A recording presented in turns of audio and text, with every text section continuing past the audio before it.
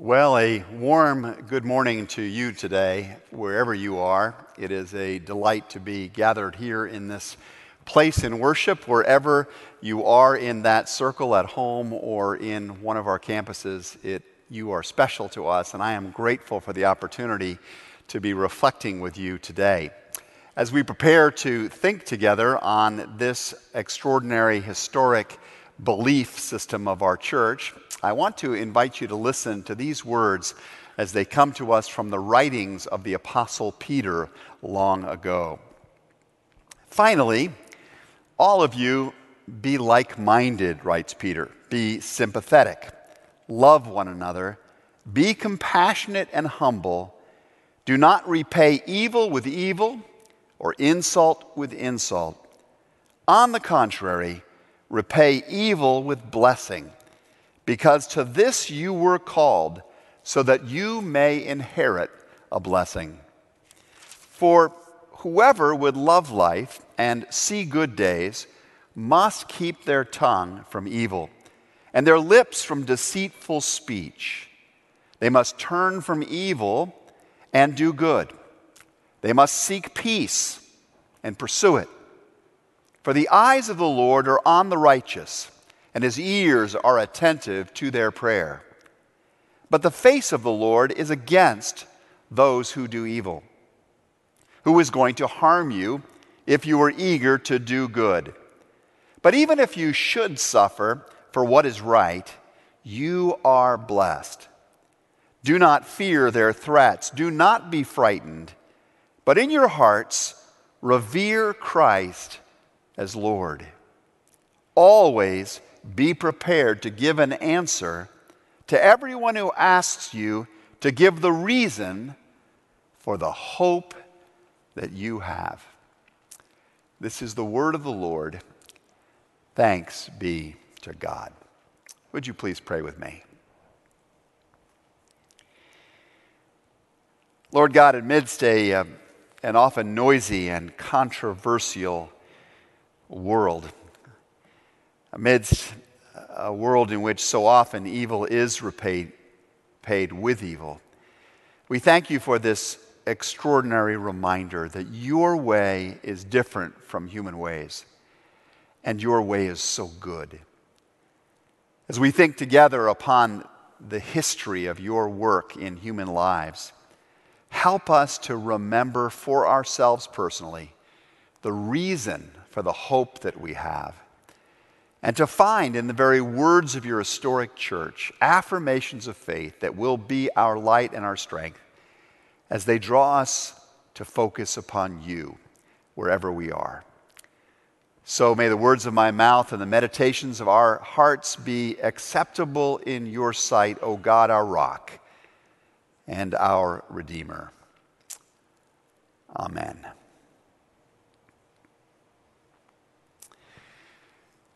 The story is told of a prisoner of war who found himself confined to a solitary cell by his enemies. He was deprived of adequate food and water over many days. He was not allowed to sleep for more than a few moments at a time. He was frequently taken out of his cell only for the purpose of being interrogated and beaten severely again and again. His captors told him that his country had forsaken him, that his family had forgotten him, that his friends no longer remembered him, that he was about to die, so he might as well just give up the secrets that he was guarding on behalf of people who didn't care. The conditions were so very brutal that he broke down emotionally in many ways. He certainly did so physically. He became exhausted. He got delirious. He was tempted to accept the things that his enemies were saying, but every morning and every night, and as many times through the day as he possibly could, he repeated these words to himself. My country is worth protecting. My family still loves me. The sun is going to come up again tomorrow. There is hope. This I believe. And on the strength of those affirmations, he managed to keep going. He managed to stay sane until the day that he was finally rescued. One night long ago, I was driving back to my college in New Haven from a visit I had made out of state, and I found myself hopelessly lost in the middle of the Connecticut countryside. I knew that if I could head east, that I would probably run into the interstate, and from there I'd be okay and be able to get back home. The problem was I had absolutely no idea which way was east. These were the days before GPS. I was driving in my old beater Chevy Chevette. I didn't have a map. I didn't have a compass. I didn't have a cell phone. They hadn't been invented yet. And so in desperation, I pulled over and I figured that I would just flag down another motorist going by and I would ask for directions, only no motorist came. As I stood by the side of this rural road, I looked up into the dark night sky and I prayed one of those prayers of desperation all of us have from time to time. God, help me. I don't know what to do. I don't know how to find my way home. And as I looked up into the night sky, I noticed over there the unmistakable outline of the constellation Orion, the famous hunter with the 3 bright stars that mark out his belt. And I thought to myself, I've seen that constellation just this past week. It was right there over the tower of the dormitory just to the east of where I sleep at night. And it occurred to me that maybe if I just found roads that were pointed towards those stars, I would find my way to the interstate. And by the light of those stars, I found my way indeed to Route 95, and I made my way home. Why do I tell you these particular stories, you may be wondering? Well, it's because I want to start a conversation with you today about some affirmations that are worth repeating should you ever find yourself in some solitary situation where you are beaten up by some enemy, or should you ever find yourself in the place where even being a Christian is as dangerous and as disadvantaged in the eyes of the world as it was in the first century. It's also because I want to invite you to think with me about a whole constellation of convictions, as it were, that can be the bright stars by which you set your course in life when you feel lost or when the darkness seems to be closing in some part of your journey. About 400 years after the birth of Jesus, a man named Rufinus of Aquileia began propagating an interesting story. Rufinus suggested that sometime after the day of Pentecost, the apostles of Jesus held an historic meeting. Jesus had said to them, "You will receive power when the Holy Spirit comes upon you. And you will be my witnesses in Jerusalem, in Judea, in Samaria, and to the very ends of the earth."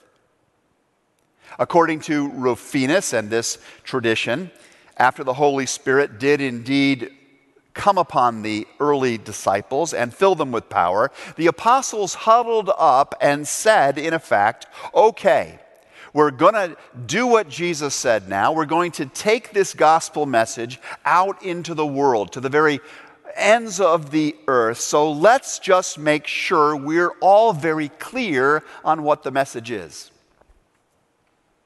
on what it is we're going to share. What are the essential truths that we want to take with us and distribute as broadly as we possibly can? If any of us gets thrown into prison, what are the beliefs that we're going to hold on to? If any of us ever gets disoriented or lost in the darkness of these various cultures that we may enter into, what are the convictions? What are the key convictions that will guide us on our way home? As Rufinus imagined it, the disciples then began to group source a set of the most important ideas they had picked up on their journeying with Jesus. Perhaps someone said, well, we'll definitely want to focus on the Father, Son, and Holy Spirit. I mean, after all, didn't the Master say to us, go therefore and make disciples of all nations, baptizing them in the name of the Father, Son, and Holy Spirit? I think we should make sure that we talk to people about the Father, the Son, and the Holy Spirit. In fact, maybe that is a 3-point outline for the whole testimony of faith that we should take out from here. Maybe somebody else said, well, let's not forget also how Jesus was born of a virgin. I mean, that just doesn't happen every day. It's one of the fulfillments of prophecy in Jesus' life, and it's a sign that he was someone out of the ordinary. Maybe another disciple remarked, I think we should remember how Christ suffered. You remember what happened to him that night under Pontius Pilate, and how he was crucified and dead and buried. I think people need to know how Jesus went to hell for them. He loved them that much. For me, another apostle may have observed, it's all about the resurrection. It's all about the life everlasting that he has made possible for us. Oh, that's good, I imagine Peter saying. That's really good, but I'll never forget what he said about the forgiveness of sins and how he forgave my sin and how he called us to build this worldwide communion that is the church on the rock of the confession that he is Lord. We need to talk about that too. I could hear him saying. Truthfully, we don't really know if a meeting like that ever took place. If a conversation like I've just described ever unfolded. We don't really know. That could all be just the stuff of legend. But what we do know is that by about the year 1000 or 100 AD, a mere 60 years from the time that Jesus was crucified, we do know that these ideas I've just described and more had come together in the form of a confession of faith that people who were going to be baptized into the church in Rome would be asked to affirm before they became part of the church. We do know that in the years to come, this very set of beliefs, this basic body of belief, would spread out through churches everywhere. And by the year 390, the statement would be called the Apostles' Creed. The word creed, as you probably know, comes from the Latin word credo, which means this, I believe. Different churches might tweak slightly the particular phrases or statements in the Apostles' Creed, but the big ideas of that statement of faith would remain the same across time and space and across cultures for some 2,000 years. When you recite the Apostles' Creed, you are invoking one of the oldest creedal formulas known to man. In these coming weeks, we're going to recite that creed even more. We're going to study the meaning of this ancient statement of faith and try and revivify it for ourselves. For some of you, this is going to be a warm reminder of what you already know. For others of us, this is going to become a new adventure. We're going to gain insights into the meaning of the Christian message and life that we've never had before. And I hope you'll find this a wonderful journey. As we go along this particular path, we're going to take the statements of the Apostles' Creed a little bit out of the order that you are normally accustomed to hearing it, in order to align these statements with some of the great celebrations and the holidays of this season. And you will see that makes sense of them even more. Today, for example, we're going to examine not the first statement in the Apostles' Creed. Ironically, we're going to save that one for the very last week of this series, because sometimes the first will be last, says Jesus. But we're going to talk this morning about the second major idea of the creed. Actually, the center of the creed, importantly, and it is the line that goes, I believe in Jesus Christ, his only begotten Son, our Lord. I believe in Jesus Christ, God's only begotten Son, our Lord. When Christians say, I believe in something, they are making a statement that is enormously important and important to understand. In our world today, I know the word belief gets thrown around a lot. People speak of believing in or believing all kinds of things. They may say, I believe in going to church, when actually they don't go all that often. They think it's a good idea to believe in church and going to church. They may say, I believe in democracy, when they don't actually get around to voting in every election or get personally involved in enacting meaningful political change. They may say, I believe in climate change, or I believe in the rule of law, but do very little in response to that.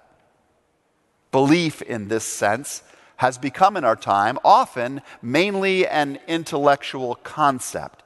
It's a good idea. It's something that I aspire to, but it's not necessarily something that reorganizes my life. Not necessarily something that changes me in a deep and personal way. You're probably familiar with the story I've told here before of the man who found himself at the edge of Niagara Falls watching a high wire artist, a daredevil, crossing over the falls on a thin wire, pushing a wheelbarrow. He was amazed by him, and when the man got to his side, he says, "You're awesome." And the man said, "You really believe in me?" He said, "Oh yes, I absolutely do. I totally believe in you." "Well then," said the high wire artist, "then please just step into the wheelbarrow." When the early Christians said, "I believe in," the various things they articulate in the creed, they were not just repeating pious words. They were not just voicing an intellectual concept. They were not just talking about a vague aspiration. They were describing the wheelbarrows they had climbed into. In fact, the Greek words for believe in, often found in the New Testament, are the Greek words pisteuo eis, which literally means believe into. It's not just an abstraction, it's an activity. This kind of belief. The affirmations that the Apostles' Creed articulates are realities that faithful Christians through the ages stepped into and invited other people to step into, to let their lives be directed by. They are verities that they staked their life on and adapted their lives to. And so when you and I get stuck in some prison or get lost in some darkness, these are truths that we as Christians hold on to. These convictions are the bright stars, in a sense, that guide us towards our ultimate home. Each of us, I suppose, comes to appreciate the importance of having such truths in our lives in our own way. I don't know how it might be for you. I know I had an experience the weekend after Easter that reminded me of this important thing, to have such truths in our lives. And interestingly enough, it was through going on a golfing holiday. My best friend, best man in our wedding, turned 60 years old, and he pulled a few of us together to spend a few days with him at the Pinehurst Golf Community in North Carolina. I'd never been there before. It's sort of the Disney World of golf in a sense. And one of the highlights of that experience was going to the famous clubhouse there and seeing an extraordinary display honoring and commemorating a man named Payne Stewart. If you don't follow golf, you may not know who Payne Stewart was, but I will tell you that he was one of the most beloved players in the PGA Tour history. Stewart was regarded as an immensely warm, kind and dignified man. He tragically died in a plane crash just 1 month after helping the American team win the Ryder Cup, and just 4 months after he won his second U.S. Open right there at Pinehurst. Payne Stewart was just 42 when he died. In the last round of that particular U.S. Open, Stewart brilliantly dropped a 15-foot putt on the very final hole to edge out a young Phil Mickelson to win the tournament by 1 stroke. Mickelson might have been a little bit distracted at the time, as he'd gotten the news that his wife was just around the corner from delivering their first baby.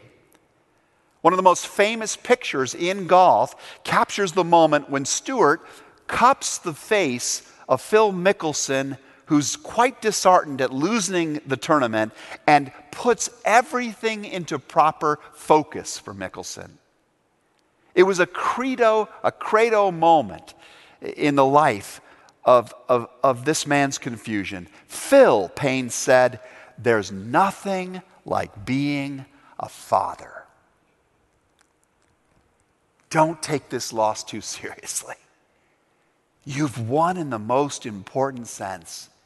There's nothing like being a father. This, I believe. There was another moment, however, that no camera managed to capture.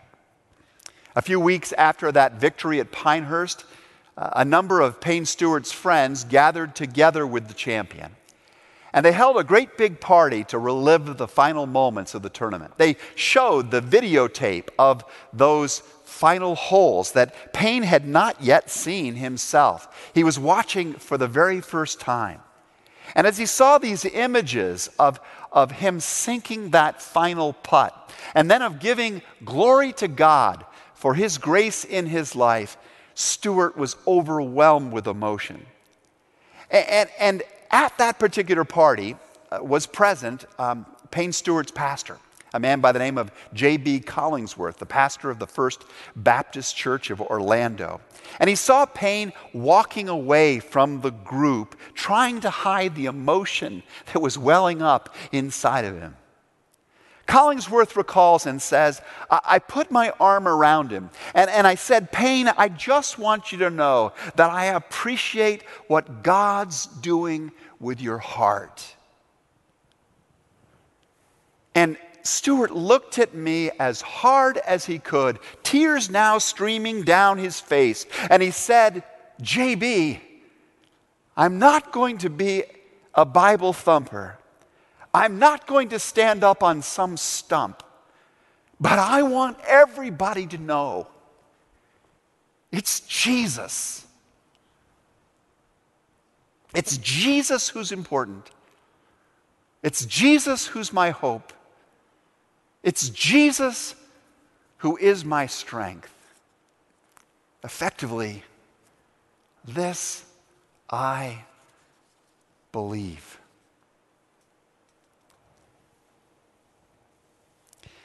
This is the ultimate focus for everyone who calls themselves a believer in the Christian tradition.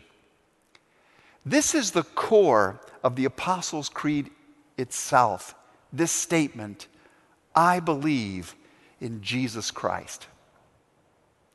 People will often say, "I became a Christian the day I invited Jesus Christ into my life."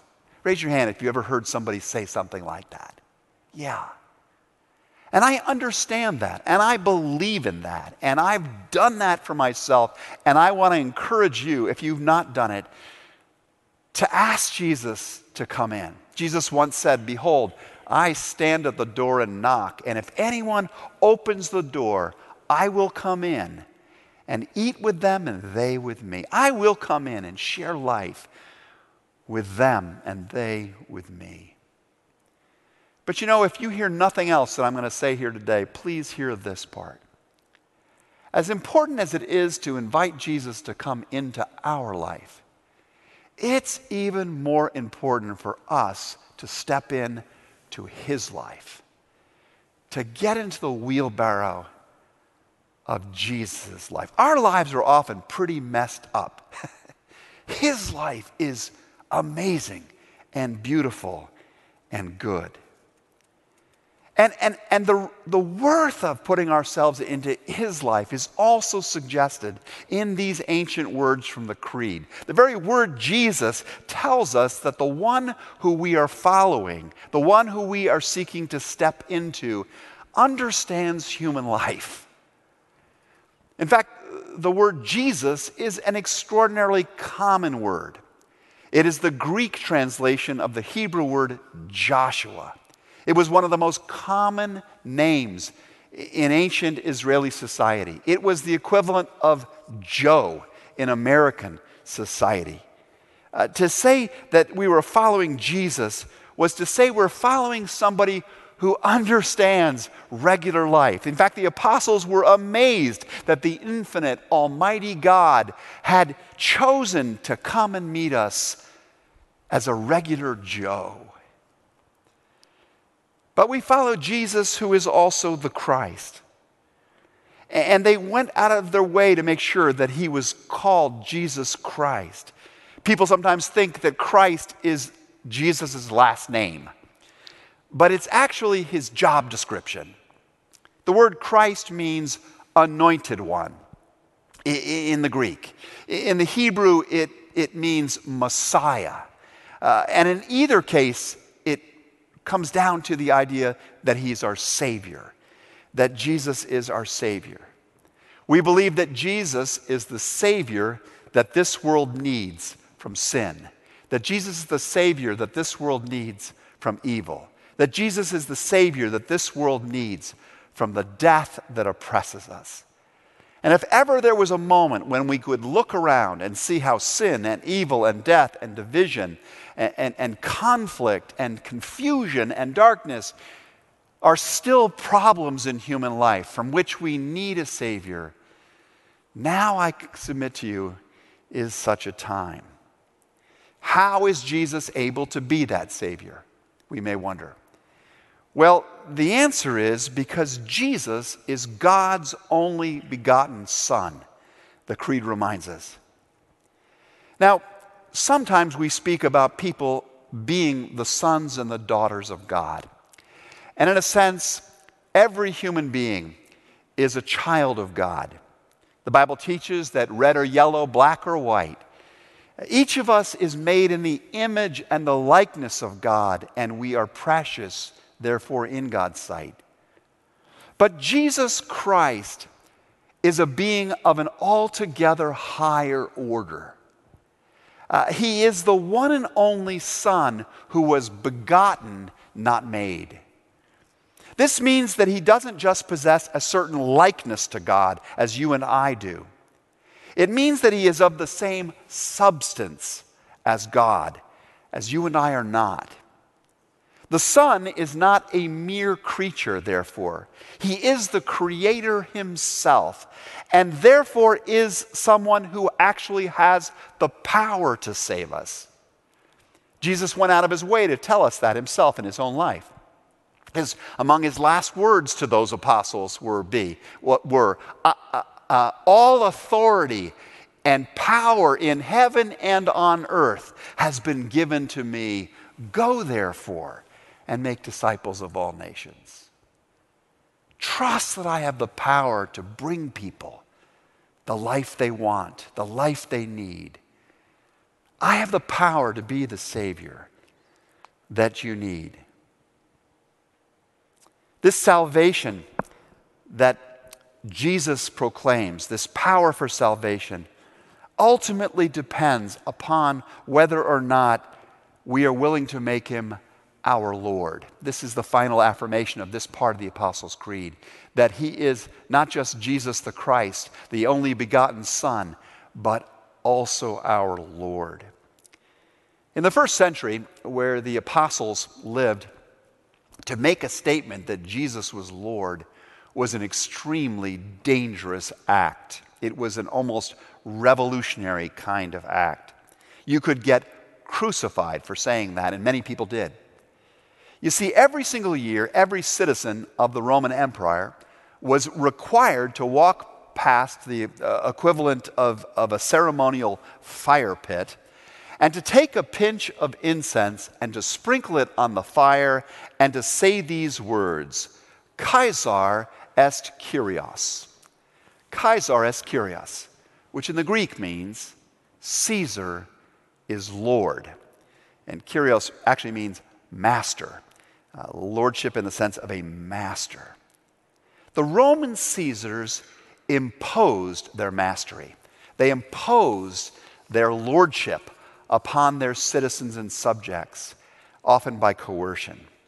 Not so with the King of Kings and the Lord of Lords. This is not the way he becomes our Lord. Though he was infinitely worthy of our allegiance, though he actually had far more authority than any earthly Caesar ever has or ever will, Jesus never forces anybody to acknowledge him as Lord. To paraphrase Payne Stewart here, Jesus was not a Bible thumper who pounded people with the requirement to follow him or to do what he said. He did not stand up on some stump demanding that people look at him and praise him. No, Jesus invited people to confess him as Lord, to make him their Lord. Go home and read the Gospels afresh for yourself. Watch the new television series, The Chosen, on Amazon Prime or on VidAngel, and you will see the kind of Lord that Jesus is. Jesus is the servant God. Jesus is the Jehovah Joe. Jesus is the meek and mild and magnificent and majestic God. Jesus is somebody that you choose to make your Lord because he is just so good and so wise and so wondrously worthy of our utter devotion. And we want to step into his life and let him guide our lives so that we might become more like him. I hope you have invited him and stepped toward him in that way, or will do so today. Letting Jesus Christ, God's only begotten Son, be our Lord saves us from our sin, saves us from ourselves, saves us from all of the petty Caesars of this world who might otherwise put their knee on our neck or seduce us into following their empty pleasures and promises. And this is not just a personal statement when one says Jesus is Lord. When the apostles said Christ is Lord, they were thinking much bigger than a personal confession of faith. They were thinking much larger than an individual sense of need. They were acknowledging that Jesus is the great sovereign over history itself, that Jesus is the hope of every single civilization, that he is the power and the presence that we should turn to when all else has failed us. And even when we think other things can deliver, we must turn to him. When we're imprisoned in some cell, when we're lost in the darkness, it is to Jesus Christ, the only begotten Son of God, our Lord, that we turn. We put our trust in him. Credo, we say, this I believe. And I want to invite you to make that affirmation right now with me. I want to welcome you to stand up where you are and to join your voices in affirming this ancient belief system of the Church of Jesus Christ once again.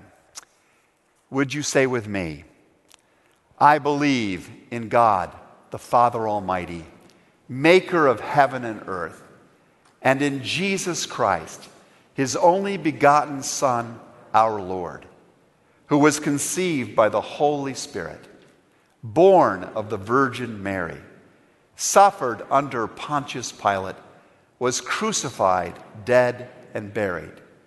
He descended into hell. The third day he rose again from the dead. He ascended into heaven and is seated at the right hand of God, the Father Almighty. From there he shall come to judge the living and the dead.